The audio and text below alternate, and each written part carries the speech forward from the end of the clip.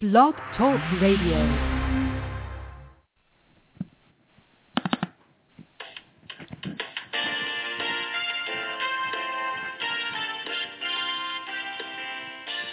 Good evening and welcome to the Coffee Clash. The Coffee Clash and Special Needs Talk Radio Network feature outstanding programming for the special needs community. Our team of hosts provide educational interviews. Our shows are not designed to provide listeners with specific or personal medical, legal, or professional service or advice. Parents of children with health issues should always consult their healthcare provider for medical advice, medications, or treatment. Any show discussing rights and law for special needs children and special education are presented as general information and not legal advice. Special Needs Coffee Clash Limited does not promote any host or guest's individual practice, programs, treatments, or products. We thank you for joining us and are proud to provide excellence in broadcasting for the special needs community. And now, on to the interview. Hi, I'm back. Good evening. Welcome to the Coffee Clash. I am your host, along with Rebecca Banks. I'm Diane Kennedy, and we are the authors of Bright Not Broken, and we are the host of this program on the Coffee Clash Network. And we are very excited tonight to welcome a very special guest. She has a wonderful book out, and we have been talking about this for weeks, and we can't wait to talk to her tonight. And her name is Dr. Joy Davis. Are you with us, Joy? Yes, I'm here. Can you hear me? I can hear you. We thought we lost you there for a minute, but we have you back. Okay, yes. Okay. Well, let me just tell our audience a little bit about what we're going to be talking about tonight and give just a brief background of your wonderful contributions. You have an award-winning book, Bright, Talented, and Black, a guide for families of African-American gifted learners. And these are considered twice minorities. These children face obstacles and challenges, sometimes above and beyond what our normal twice exceptional children can face. You offer practical advice based on your personal experience as both a parent and a gifted educational professional. And you are a career educator with over 30 years of experience as a practitioner, a scholar, an author, and a consultant. And as we were just discussing, a member of the NAGC Board of Directors. And your areas of special expertise are diversity education and gifted education. Bright, Talented, and Black, which is a wonderful book, by the way, is the first of its kind to specifically address the advocacy needs of Black families raising gifted students. Welcome to the program. Thank you so much. I'm very, very glad to be here, and I'm excited about sharing Bright, Talented, and Black with your audience and responding to your questions and concerns. The book has been well received nationwide over the past, I would say, 2 years or so, and I've just talked to lots and lots of people for whom the book has touched a nerve. But in many ways, the nerve that's been touched is one that says it affirms so much about what they've needed over the years to help them to be better advocates for these special children. And tell us, you've been in the field for 30 years, so what led you to actually put the book together and feel that this was an area that you needed to really call some attention to? Well, as I was as a practitioner, in particular in local school districts, I served as a gifted education director, and then I had a great opportunity back in the mid to late 90s becoming a Commonwealth of Virginia here in my home. And in that role, I had many opportunities to work with local school district advisory committees, which were comprised mainly of parents. And then, of course, with school personnel. And what I found was that there was a great lack of advocacy information among the parent population, and in particular, parents of children who had not had the services or had access to gifted services, in particular, African-American parents, rural parents, parents who had children who were just as gifted but were not as involved in gifted education because they didn't have advocacy information. They didn't know how to talk the talk, so to speak, of gifted ed. And so when this opportunity came along, when the publisher, bless his heart, Jim Webb is just a wonderful person asked Absolutely. me, "Are you ready to write this book?" And I thought, well, yes, indeed, yes, because it's time. It's time for these parents to know the language, to have the information, and to have what I call the insider tips on gifted ed. And so this all helps their children, helps school districts. It helps us all to build a better case, I think, for these children.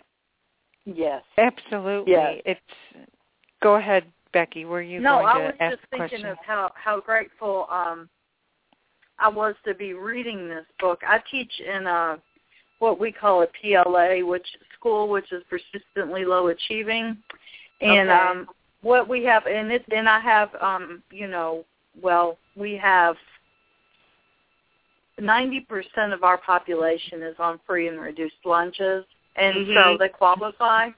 So we run into a lot of minority students and majority students as well who remain unidentified because of race and or poverty issues. Yes. And I love the way that your book is so readable and accessible for parents who need to know how to confront, and I don't mean that in a negative way, but how to confront educators about the needs of their children, because parents are indeed the first ones who recognize I have this exciting young intellect and young personality, young person here, and they don't know how to approach it because they figure, I think a lot of times the assumption is that the teachers will take care of it. And as a classroom teacher, I know that it's extremely challenging to go up against the forces and to request evals and everything else. It's just really, so having an advocacy book for parents, Joy, is just a tremendous, tremendous addition to the gifted library. I just think it's wonderful. So thank you. You're welcome, and I think you hit the nail on the head. To be able to, and you say confront, and again, not in a negative way, but just to be able to sit at the same table and go toe to toe with a group of people who have their own language, who have their own understandings. That's built in a field, that's well over 50 years old, almost 100 years old. Just this past week, I was in Indianapolis, and we celebrated the National Association for Gifted Children's 60th anniversary. So in 60 years, this field has built its own discipline, its own body of literature, its own group of scholars. There's a lot more to gifted ed than general educators even understand, and you won't know until you get involved, in the field. And I was fortunate in being able to come upon the language and the literature through coursework. One of the greats in the field, and I don't mind me to mention her name because she's one of my favorite people of all time, and that's Joyce Fantasco-Basca. Joyce came into a district that I was working in, way out in a little rural area in Virginia, and taught a course for us one semester. And even the superintendent took the class. It was so exciting, And after the class was over, she was in the midst of starting her graduate program at William & Mary, and she tapped me on the shoulder one day. She said, "Joy, you need to be in this program." And I'm like, I can't get into a grad program now. I've got a family, I got a job. I can't do any of this right now. And when I did, my eyes and my whole world was opened. And not only was it open, but I found a place that I fit into. And I said, oh, my goodness, this is what's been missing, for me, for my children, for the people I know in my family, community, for all these wonderful kids that I knew there was a spark, but I didn't quite understand exactly what it was all about. And then once I got hold of the work, my service nature, my nature as a servant, said to me, okay, Joy, as soon as you can build up an arsenal of weaponry, you're going to share this. And so this is the basis for the book. It's my arsenal that I've been building up. I built up over a period of time, and I was just very excited to share, very excited. Well, and I get so, if you will, saddened by how many parents I encounter who struggle financially, economically, who struggle as single parents, a lot of single-parent families out there, and for them to even wrap their minds around the idea that their child is gifted, let alone that they're gifted. Because so often, this is a generational trait, but because life has been so challenging and so difficult, it's hard for people to be able to embrace their own abilities and to recognize it in their families. And when I finally open the door to that conversation, which I do frequently, I'm thinking of Elgin today. God love him. He came to me and said, Ms. Cole, I published under my maiden name, but I teach under my married name. He goes, Ms. Cole, when are you going to start that urban debate team? Because I want the scholarship. Do you know you can get $30,000 worth of scholarship money? I just wanted to hug him because it's like, yes, Elgin, exactly. And you and so many others are why we keep trying to open people's eyes and awareness to giftedness, the presence of it, and in all populations. But one thing you brought up was the idea that that the minorities in particular, in your book you bring this up. If you don't mind if I turn the attention to the book for a minute. Sure. How much discrimination there is, how much inability to recognize that giftedness is a possibility in minorities. And if you don't mind speaking to that a little bit, I'm sure our listeners would appreciate it.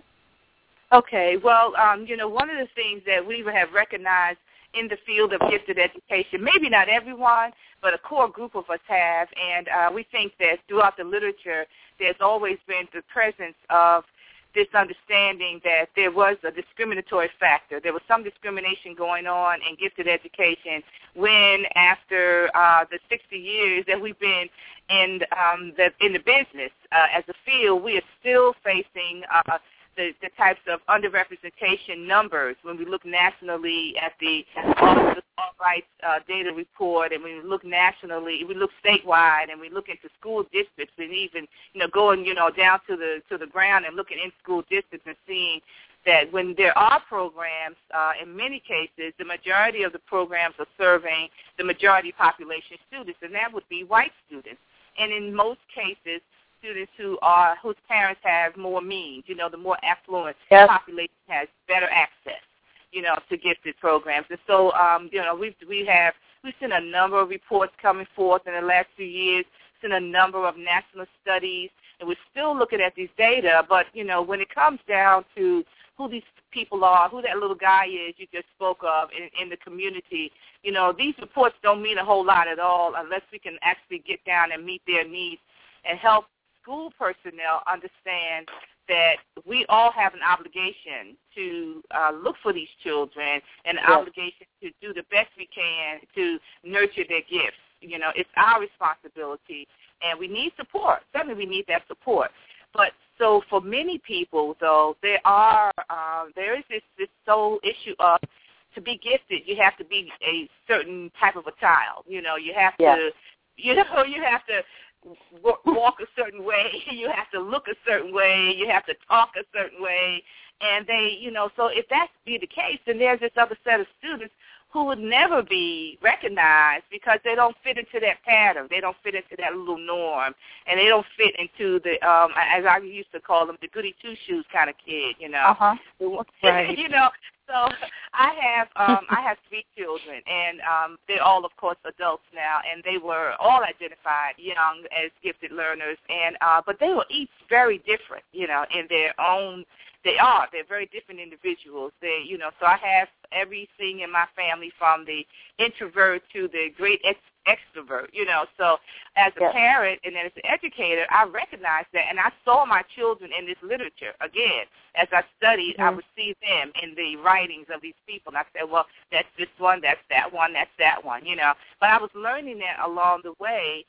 And so I was able to embrace not only my own children, but then other children. And so the idea that educators need to have training in order to embrace these children differently is key. It's really, really key. And and until that happens, then these children are going to continuously be pigeonholed. They're going to be set all kinds of barriers. They're going to be set before them that they will never have access parents will just have to keep on jumping through all these quadrillion oops. You like my word quadrillion, you know. So they'll just have to keep jumping through the hoops in order to get the same child who has the same set of intellectual traits that another child may have but doesn't look the same, you know. So we do have to recognize that we are still living in a society where race plays a great role in how we view individuals. It is. We just live there. We're here. It's now. We're not in whatever this thing is that was called a post-racial society. We're not beyond race yet. It would be wonderful if we were, but we're not. The numbers don't lie in gifted ed. I'm looking at the national data report here right in front of me on my screen. And in the nation, if we're looking at school districts that have district programs, 25% of the population in those districts are Hispanic students. But in those same districts, only 16% of those students are identified as gifted. In African Americans, 19% of the general population of districts having gifted programs. So there 19% of those populations are 19% of the students in those districts are African American, but only 10%. So there's that underrepresentation. It's there. It's everywhere. And who's going to take responsibility for it? I think we all have to take responsibility for it. I think we all have to begin looking at, what role are we playing as individuals, as groups? What are we doing to make a difference for these children? What are we doing to remove all of these barriers? What are we doing individually? So, and I know at the local level, you're seeing it, on a daily basis. I know you are. Well, and other thing. Oh, go ahead, Diane. Well, no, I was just going to interject as I'm listening.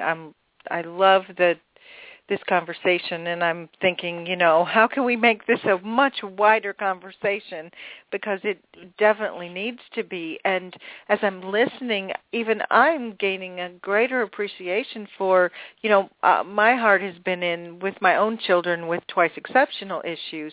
I have this son who people have looked at for years and years since preschool and said he's smart enough to know better. And then we discovered that he has Asperger's syndrome, and that, all the smarts in the world does not help your social hurdles and your social challenges. Of course, we know that, and that it's just that his intelligence covered up for the fact that he actually had a disability. So that's the choice exceptional part. And I know, I think it was in one of your reviews where I saw somebody mentioned that these children actually, with the social stigma and what we're discussing when you're talking about such limited exposure, being that the gifted field is so predominantly white, and so these minorities are not, that's another hurdle. So now we have thrice exceptionality, if I'm saying that word right, and it's it's like a double dose of twice exceptionality. That's what I looked at it as. And, it's shameful because conversations like this, we can't eliminate autism. We have to understand that. We can't eliminate the other disabilities that are learning disabilities, but we certainly can eliminate forms of prejudice and misunderstanding. Absolutely, absolutely, and what you just said is so profound. And again, we do need to have these conversations more openly. We're big kids, We can talk about this openly. We can say, okay, race is the elephant in the room. Let's talk through the elephant, and eventually the elephant will leave. But if we don't recognize it, and we as adults don't say this is an issue, and one of the reasons why these children are not being identified is that we are still carrying, vestiges in our school systems. There's this systemic institution, that we are dealing with that's systemically discriminating, where we are hauling off these kids and looking at their deficits and hauling them off into programs that deal with their deficits and not at all looking at what their strengths might be. Let me give you an example. I was in a school district some time ago, and I went in. This was I was a district director, and it was a mid-sized, I'd say, urban district. And it had a large number of Title I schools, but it was not a predominantly low-performing district. So it had the the good fortune, I guess they thought, of having, some high-performing schools, and then they had this set of Title I schools. Well, in the district at the time, the psychology department or the assessment department had administered the cognitive abilities test, the COGAT test, on a universal level to all second graders. They'd done it for years. And the test scores were just kind of sitting in the office, and nobody was doing anything with them. And when I came in and I asked, I said, so what kinds of assessments are we doing, universally throughout the district? This was mentioned to me, and I said, well, who's doing something with the test? What do we know about the test scores? Have we disaggregated the data by schools? Are we looking at it? And nobody had done anything with the data. And I was, I was like, what? Then I thought, okay, it's an opportunity for me to take a moment. And I had a really good staff that they give me access to some teachers. And of the teachers, 2 of them were school psych people, which is excellent. So these 2 young ladies and myself sat down together, and over a period of time, it took us a little bit, but we went through all of the test score data, and then we went through it by school. And then we broke it down into those Title I schools. And we found in that data a significant number of students who were attending Title I schools who had test scores on the COGAT in the 85th percentile and above, 90th, 3 groups, 95th percentile and above, and nobody had paid attention to it. And I'm sorry, nobody. Go ahead. So I take this into the school district, and then I go school by school, and I start talking to them about, identifying underrepresented kids and how they might show themselves in the classroom. And then I said, oh, by the way, we also have this hard data here that suggests to us that there's these number of students in your school now, the same school that somebody said to me, pardon my grammar, but there ain't no gifted kids in this school. I don't even know why you're here, Dr. Joy, So the same school, and I say, in this school right now, there are these children, and if they can perform this well, given the circumstances that they live in, and the fact that they are in this particular school whose resources are so very limited at the second grade level, there's something that's going on within the child. And we haven't met that because we haven't seen them as smart. We haven't seen them in that way. And so, yes, we have a long, long way to go. We've got to recognize the issues. We have to talk about it, and we have to be radical. And sometimes I guess myself and a few others are seen as being, radical because we keep bringing this issue up. And you can't sweep it under the rug, but you can do something about it. It can make situations better for large numbers of children across the nation. Well, and I think teacher education is one of the keys. That we have, first of all, it's such inconsistency because we don't have consistent education programs from state to state for gifted because there's very little. It's just assumed that if you're smart enough, you're going to get it. So we get very little instruction as teachers about gifted students. We get even less about gifted minorities. We get even less, and we get less about twice exceptional students. Right. So what we have is we go into the classroom, and I say we collectively as teachers, and we're in the classroom, and we have these students who have different learning styles.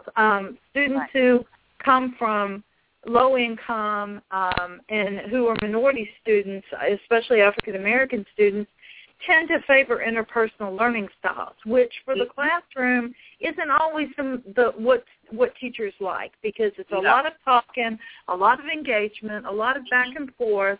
It looks like chaos from the outside unless you've orchestrated it and kept the kids on task. So we have this interpersonal learning style that's not recognized. The kids look disruptive.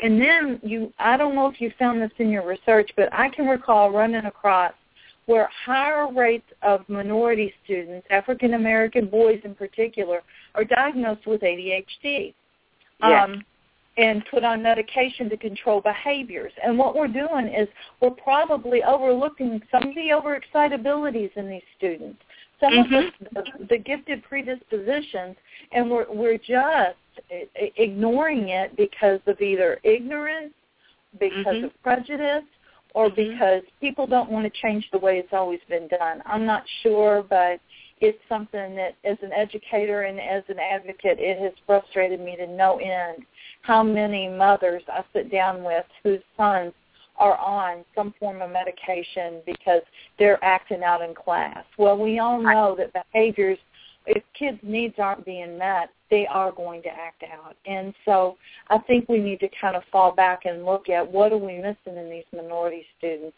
not what's wrong with them, but not what's wrong with it. What are we missing? So in our training, in the training that I do, I bring out, and I'm just so excited to hear you speak about these learning styles and behavior styles that are innate to these children, that have them in a school system, on a school setting, that makes those kinds of styles look as if something is wrong with them, and then they end up on the roles of LD students and or in behavior, on the behavior roles, and they are the highest percentage of students being suspended and expelled from school, so all those numbers, somebody's got to be looking at those numbers and saying something must be wrong here, but we're not looking at it enough. We're not going to bat enough, and we're not, because if we do, we're going to have to say that what we've done is wrong. So yes, I do.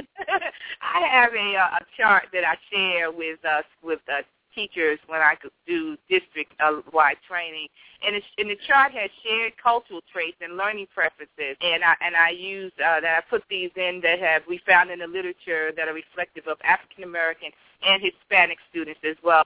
And so when you say these students have a high verbal ability, and then in the back of the teacher's mind they're saying, well, they're not reading well. I said I didn't say that they were not reading well. I said they have a tendency and a propensity to being very fluent and elaborate in their writing and in their speaking.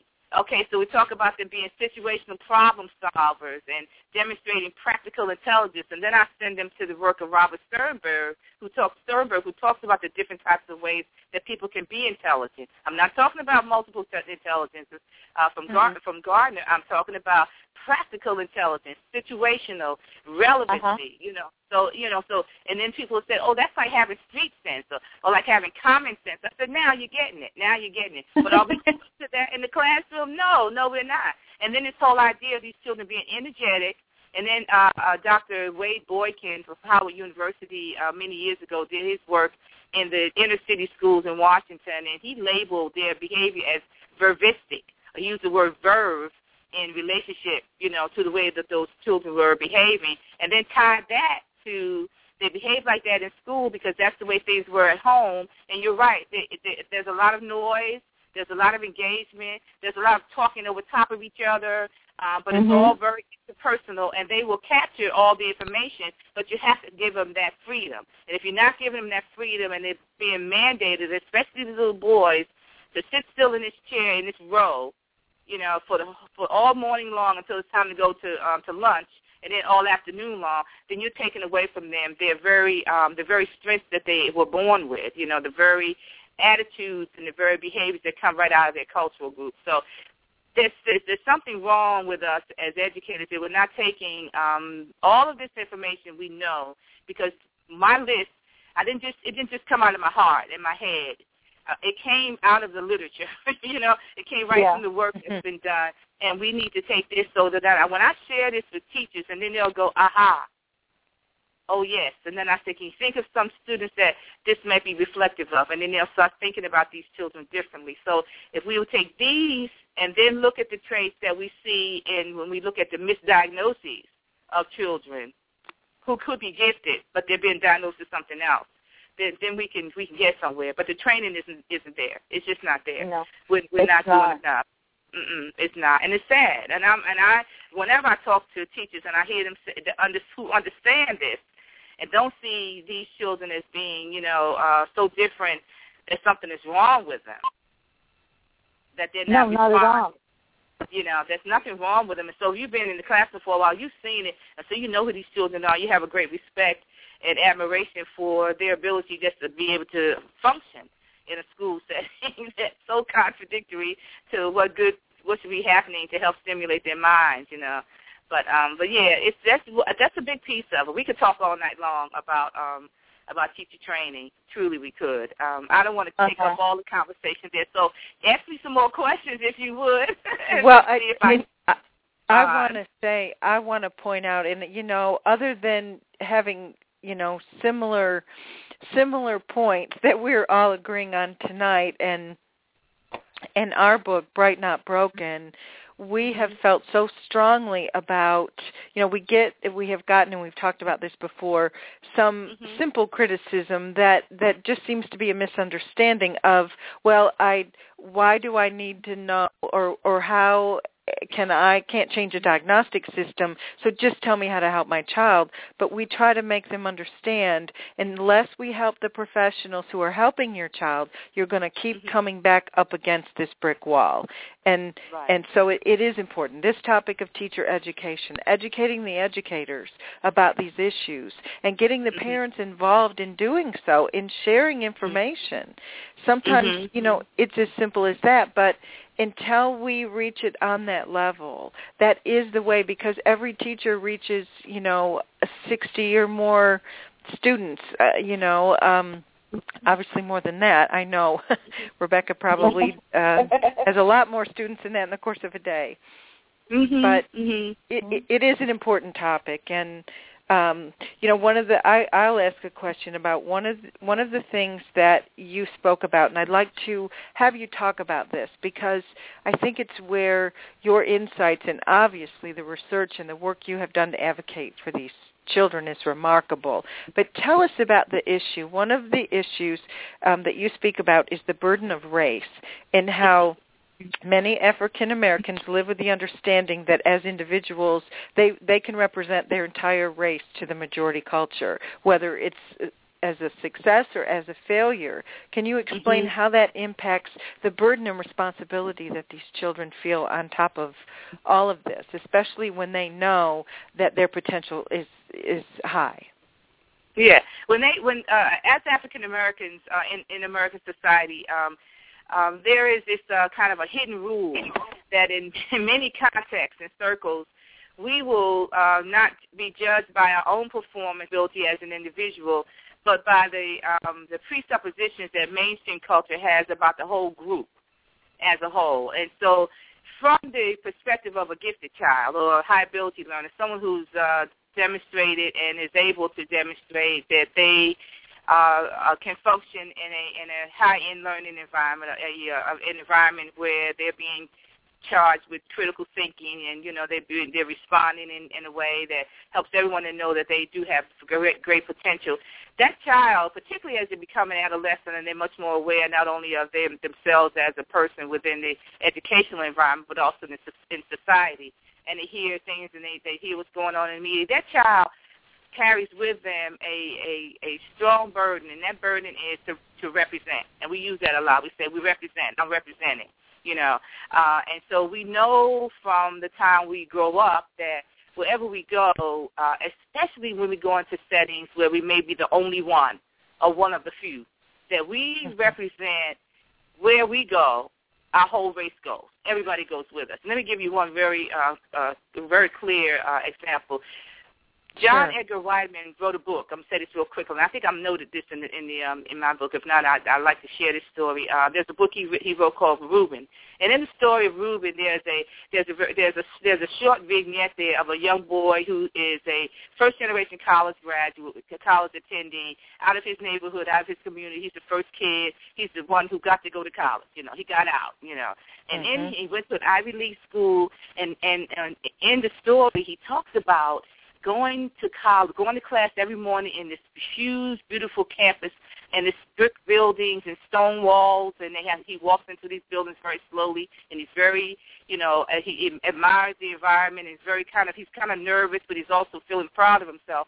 But as he goes into the building every day, he feels himself carrying with him one of the members of the community on his back. And so the story goes on, and each day he goes on, he has somebody else on his back, and another on his back, and another on his back. And so he describes each of the people in the community and the family, Uncle Joe, the guy on the corner, the old man from church, the lady who said to him, you go do your best now, boy, So he describes what it feels like to carry those people with him everywhere he goes.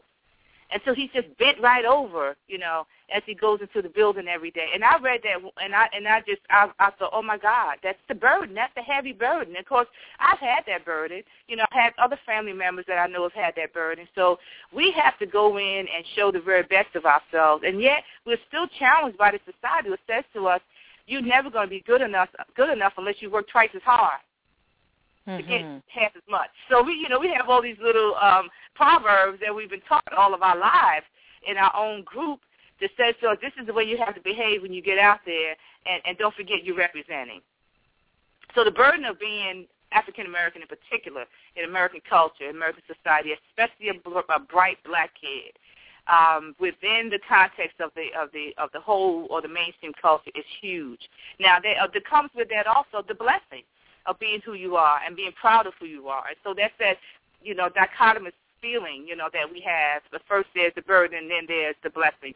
W.B. Du Bois spoke about it as that dual consciousness, being two people in one, and being kind of pulled and tugged, So, it's been in the literature. It's been in the sociological work for years and years. I think that taking this information and bringing it into the world of gifted education helps bring more insight into what these children actually go through, on a day-to-day basis. I hope that helps clear that up a little bit. That was great. Go ahead. Well, and it does, especially when you think of, you take one aspect of identity, such as language. And the language that the language that is standard American English, and the language that most African American and minority students speak outside of the classroom or the workplace, is very different. It's very different. If you go behind the walls of a sorority house that is a minority sorority, it sounds very different from what you hear in the classroom.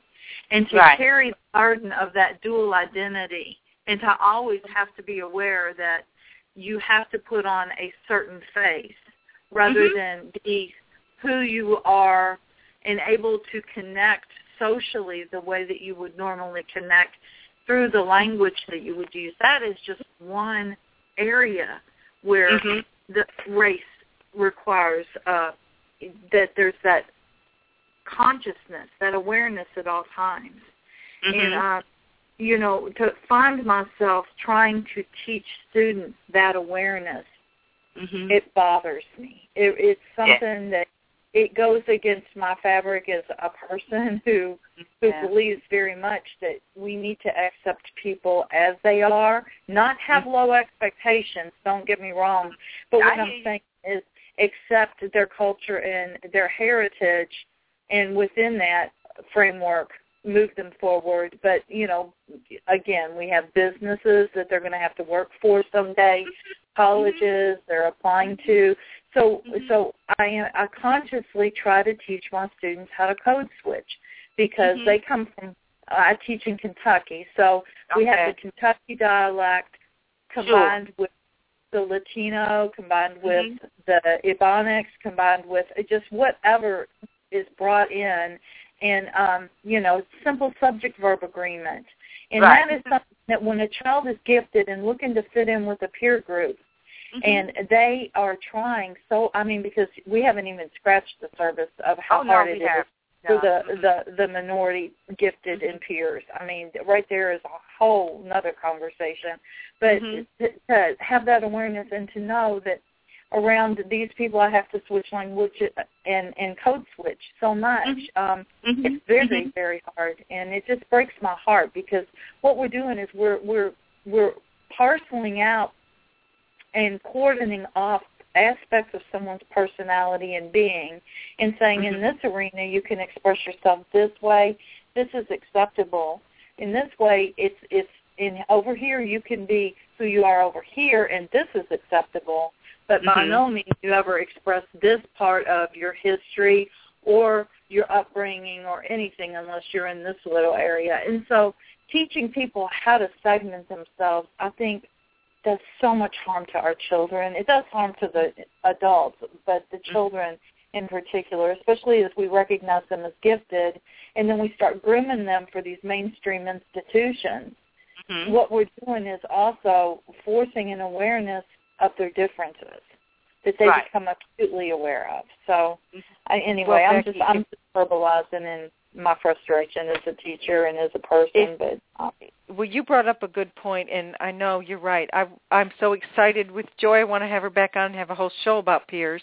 But I did want to ask this question because it's such an important issue. I mean, it's an important issue, as we've talked about, just with the social challenges of autism and other learning disabilities, and of course with gifted kids, the peer issue is huge. But if you can, Joy, give us your wisdom in telling parents and educators what they might be able to do to support those friendships that can transcend race. What can they do to help advocate with that issue? Well, first of all, they must recognize that because we are part of a mainstream culture, we are not as segmented, on a general basis as it would appear to be, and particularly these gifted children, because they're going to become a part of a cultural group that transcends their own cultural group, that goes beyond their own. There's going to be lots and lots of children they're going to communicate with and develop very deep relationships with. And a part of the fact that they're going to develop these deep relationships with these people is because of the fact that they are gifted. We know about the intensities, and we know about the passionate, ideas that they have and the idealistic ideas they have about human beings. And so they're going to see people for something beyond just the packets that they're in. They're going to see the inside of that person. They're going to be drawn to them. So they're going to get into settings in the mainstream where they're going to have other race friends. And at the same time, they're going to also have a community that looks like them. They're going to be a part of the community. And they may even have friends within that group. So what we discuss with parents, what I discuss with parents is helping their family as well as the child understand we'll have relationships with others, and it's perfectly normal to have these other race relationships with people that they have things in common with. They have nothing to do with their race. That has nothing to do with their race. And so other race friendships will develop, especially when we get them into specialized programs and they have opportunities to travel. They're going to have to understand and start dealing with people for who they are. And some of our families and some of our communities, some of the adults, the older people in the families, they're very good at helping us learn how to treat people for just who they are, just as people. And then some, because they've been pained, they've been hurt so much, they may teach the children how to put up a barrier, and they say, be careful, don't trust them, that sort of thing. So we have to face within our own selves the biases and discriminations that exist in order to help our own children, to fare well once they get out there into that bigger world. And so the whole issue of teaching them how to deal with the acceptance of other race peers is really important. And the parents who are best at that are the parents who are more willing to function themselves within a assimilated society without losing who they are, And so some are very good at it, and some are not. And the other issue, and I think one of you in your questions mentioned this whole issue of gender and how important it is for us to help our males be comfortable with being a male no matter what environment they're in, and the female and all the gender stereotyping that goes on. So we have to be, we have to be so cognizant of all those things. So the black female who's in a science program, okay, she goes into a science program in the summertime, and all of her peers in the summer program are white males. Okay, she's in the program and we love science, But we've had authors on to talk about the STEM program and the prejudice against females. So you're right, and we add another layer to that, and now we've got right. And so sometimes kids can be, of course, we know that some of the cruelest beings, on the earth, and so these white boys who are very bright and, probably affluent, most of them, will say to this little girl, "Are you sure you belong here?" And are you sure you belong here has as much to do with the fact that she is a black girl as the fact that she's a girl, So she's going to take that and figure out what am I going to do with that kind of a feeling. And then the adult in the room, the teacher, the instructor in the room has got to know how to help them deal with their own behaviors. So they have to be a different kind of a person to be more accepting. We can't expect young people to be more accepting and to be. I don't even like the word tolerant. I mean, I want us to be respectful and honor people. Tolerating them and honoring them are two different things. You tolerate a bug crawling on your leg, Right. That's tolerance. But you have to honor people for who they are and respect them for who they are. And so this layer, this extra layer of the gender peers that may cut across different groups is a challenge for parents. So in parent training, that's one of the things that we talk about. I talk to parents about helping themselves and then helping their children be able to have relationships that transcend race. And it's our obligation, once again. It's our obligation to our children, to this world that we live in today. If they're going to contribute and be the very, very best person they can possibly be, we have got to teach them how to have those kinds of relationships. And we have to model that so they'll see us having the same types of relationships. Absolutely, and one theme that we talk about a lot is in advocating for our own children and those that we teach and we help and their parents is to go where you're celebrated, not where you're tolerated. And right. I think that's what you said, and I love that. One last area, and then we'll wind down here, and that is something, of course, that we share and. Temple Grandin, who helped us with Bright Not Broken, it's just probably her number one area, and that is the role of mentors. So tell us a little bit. I know you're passionate about that, too. You have a whole chapter on it. Give us just a little bit of insight about mentors. Well, again, the mentor, it can be a person who comes in many different forms and many different ways into a child's life. They don't always have to be just that professional that the child may connect with because they have an expertise the child may be interested in. But that mentor is someone who has a story to tell and who has had an experience or walked the path that the child may go and yet has already walked the path and can tell the child that story. And stories, as we all know, strengthen our existence. The story that somebody else has can connect with the story that we have. It's what really can make a difference in the child's life. And so, I really think that it behooves our families and our schools to work a little harder to share some of this responsibility with these other individuals who are mentors, who can help with the child because they have a background the child can identify with. They have a personal story that might be encouraging to the child. They may have done something so totally unique and so totally unexpected of them that they stand before a group of children or in front of 2 or 3 and say, nobody expected me to do this, but look at what I was able to do. And so that human example can make all the difference in the world. Denzel Washington and one of his colleagues wrote that book called A Hand to Guide Me. And I've read lots of books on mentoring, but that book was probably one of the best I've ever read because it has lots and lots of stories about people who actually served as a mentor and some who didn't even realize they were being a mentor, who guided this child into becoming the person that they were supposed to be, into making a great accomplishment or getting beyond a barrier, jumping through a hurdle, just doing something great. Denzel Washington himself talks about a lady who used to be one of his mother's clients in the hair salon, who always put a little bit of money in his hand and always encouraged him and said he was going to do something great when he grew up as a little boy. And he continues to remember this woman because her story and her encouragement to him. So he puts her into the category of a mentor because she encouraged him at the time that he needed it the most. And so that's who that mentor is.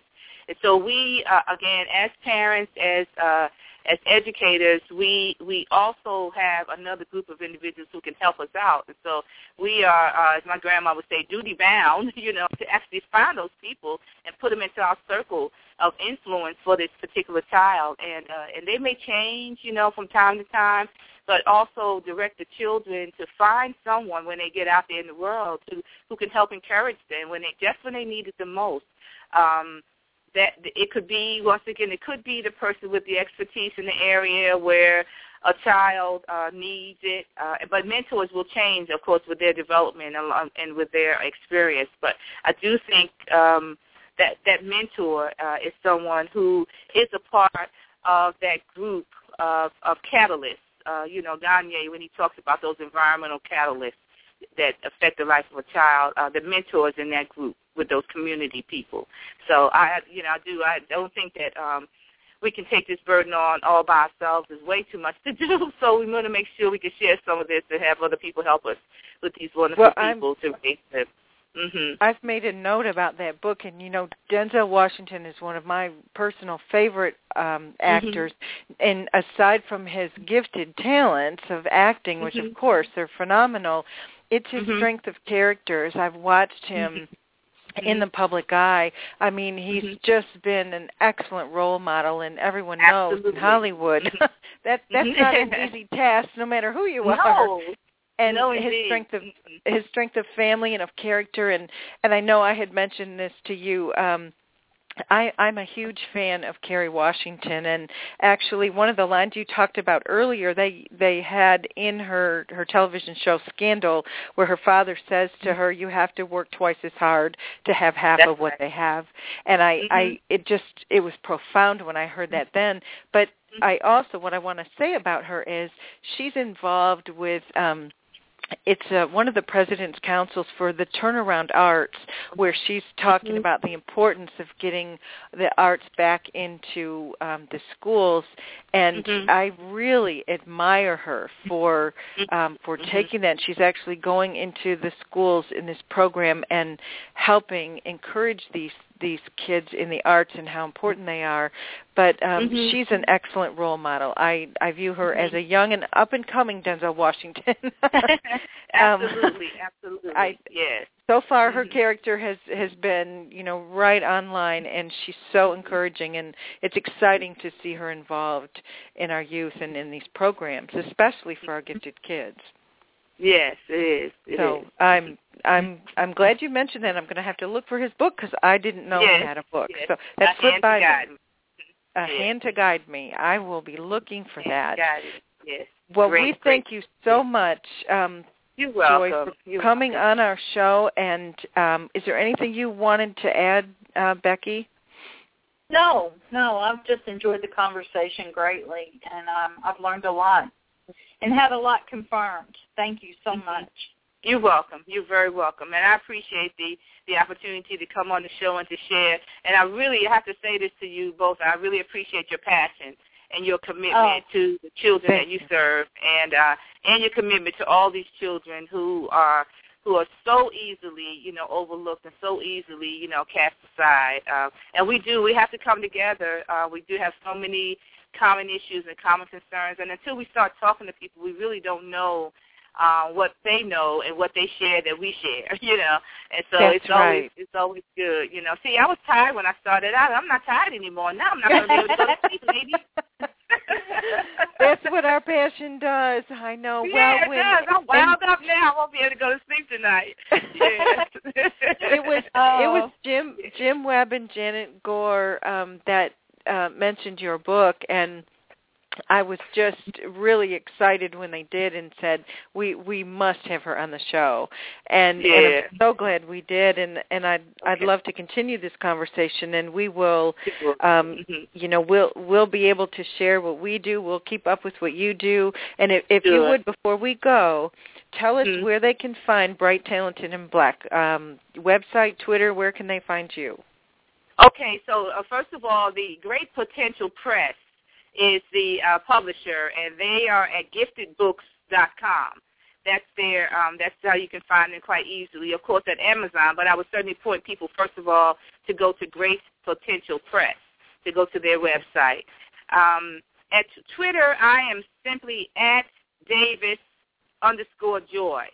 at Davis_Joy. And I'm tweeting now more than ever and trying to connect with people with common concerns, and I put information out as much as I can.